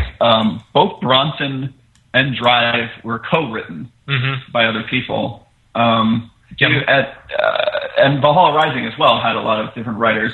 Do you see a difference between the films that are purely Refn and the ones where he's collaborating with other writers? Well, if I remember correctly, like the Pusher films were pretty. I think those were all just written by Refn. The first film has another credited writer. Does it have another credited? The credited? other two are just him. Then it's just him. Well, I think that his later films, starting with Valhalla Rising and then going on to Drive and Only God Forgives, feel more like Pusher 2 and Pusher 3 than any of the other movies than either Pusher or Bleeder or Bronson. So I definitely think that even though he's got co-writers on, Valhalla Rising and all the rest, that his sort of authorial voice, or whatever you want to say, sort of asserts itself more than anything. Particularly, and I may be way off on this, but particularly because the films are so, there's such minimal dialogue in them, that his sort of stylistic tics assert themselves more than the story does. So that could be part of why they feel that way. But I really feel like Pusher 2 and Pusher 3, especially Pusher 3, are kind of a dry run for the things that he did, starting with Valhalla Rising and going from there. Right. Because they're... What? Oh, I agree completely. Oh, okay. There's definitely this sort of minimalist, just really long pauses, very little dialogue.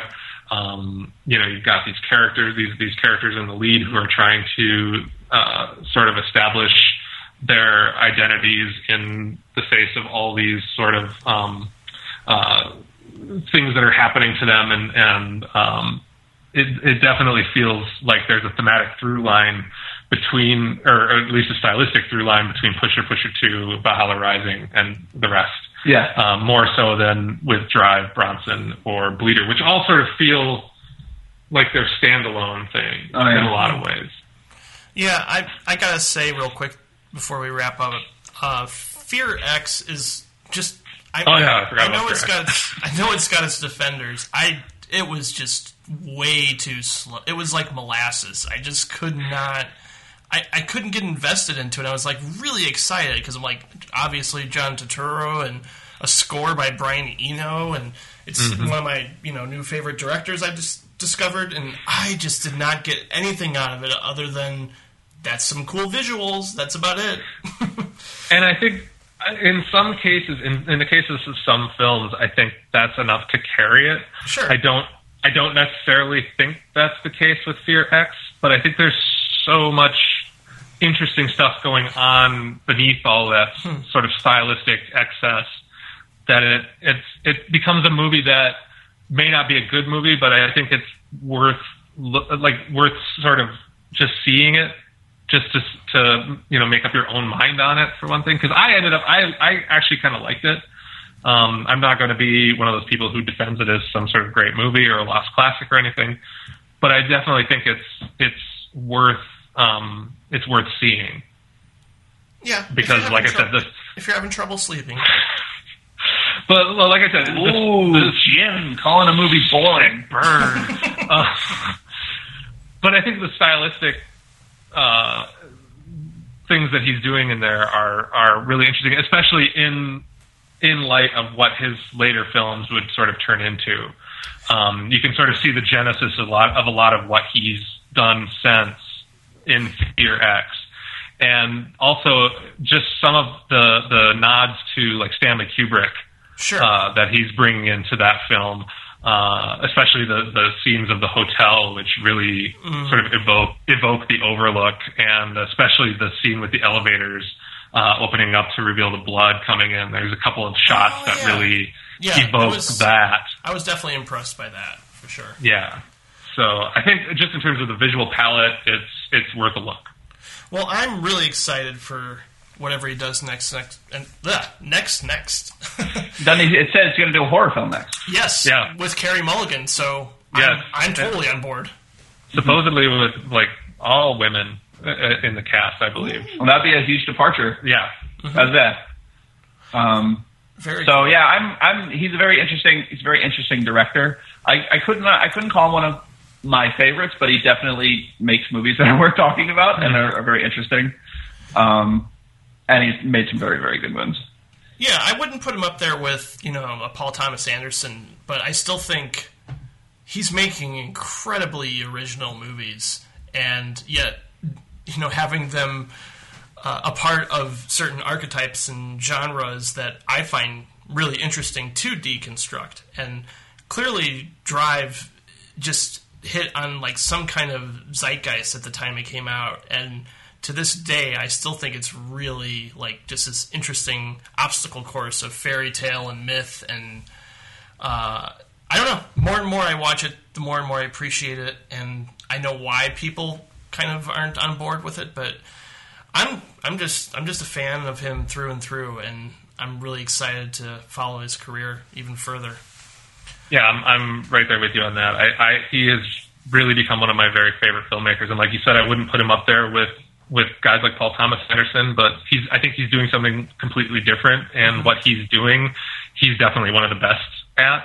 And even if you don't like his movies, and I completely understand why someone wouldn't like his movies, but even if you don't like them, he's probably one of the most interesting and original voices sort of working today, I think.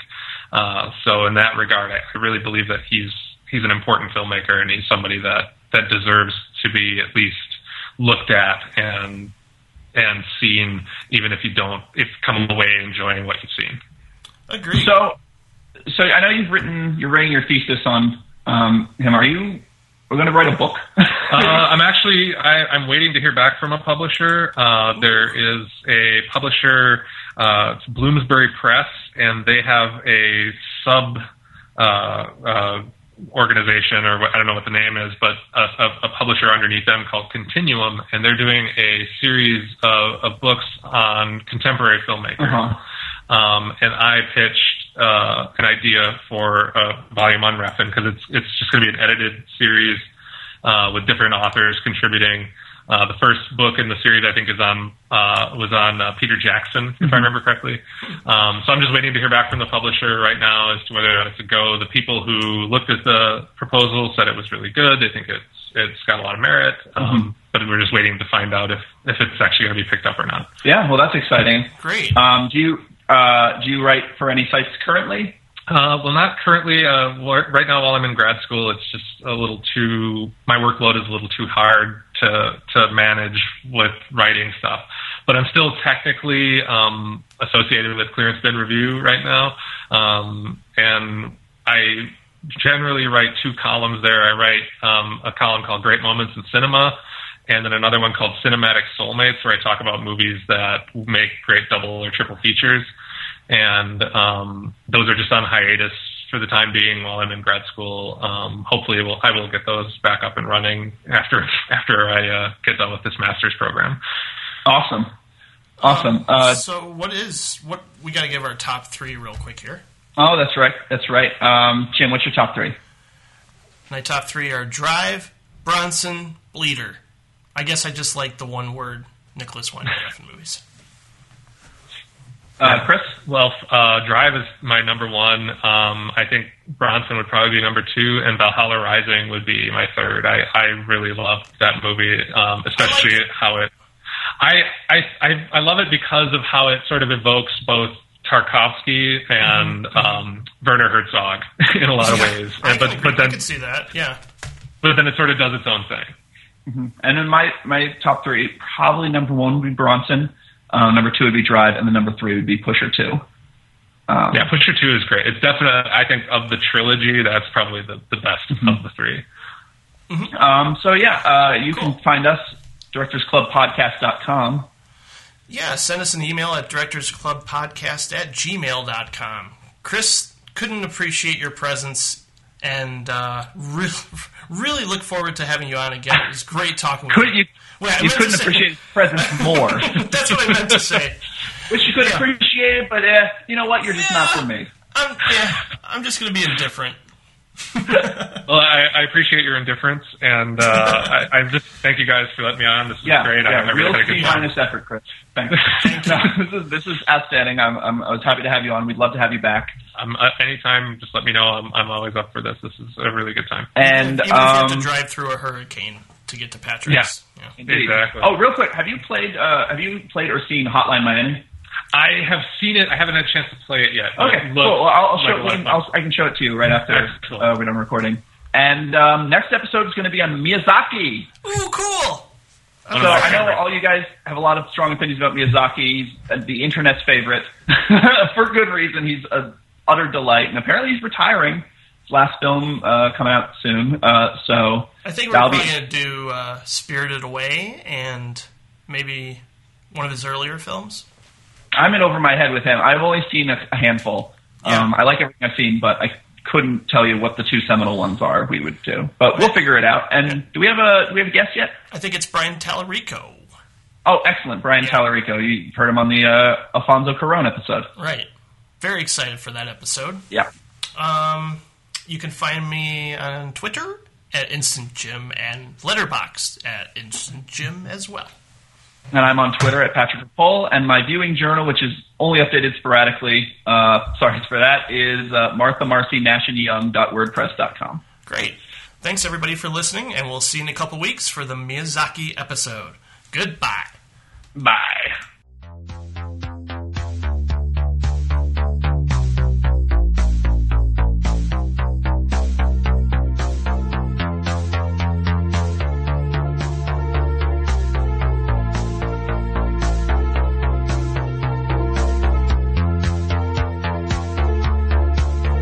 Bowfinger and Dick.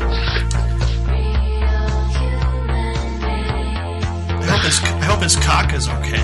It was really big.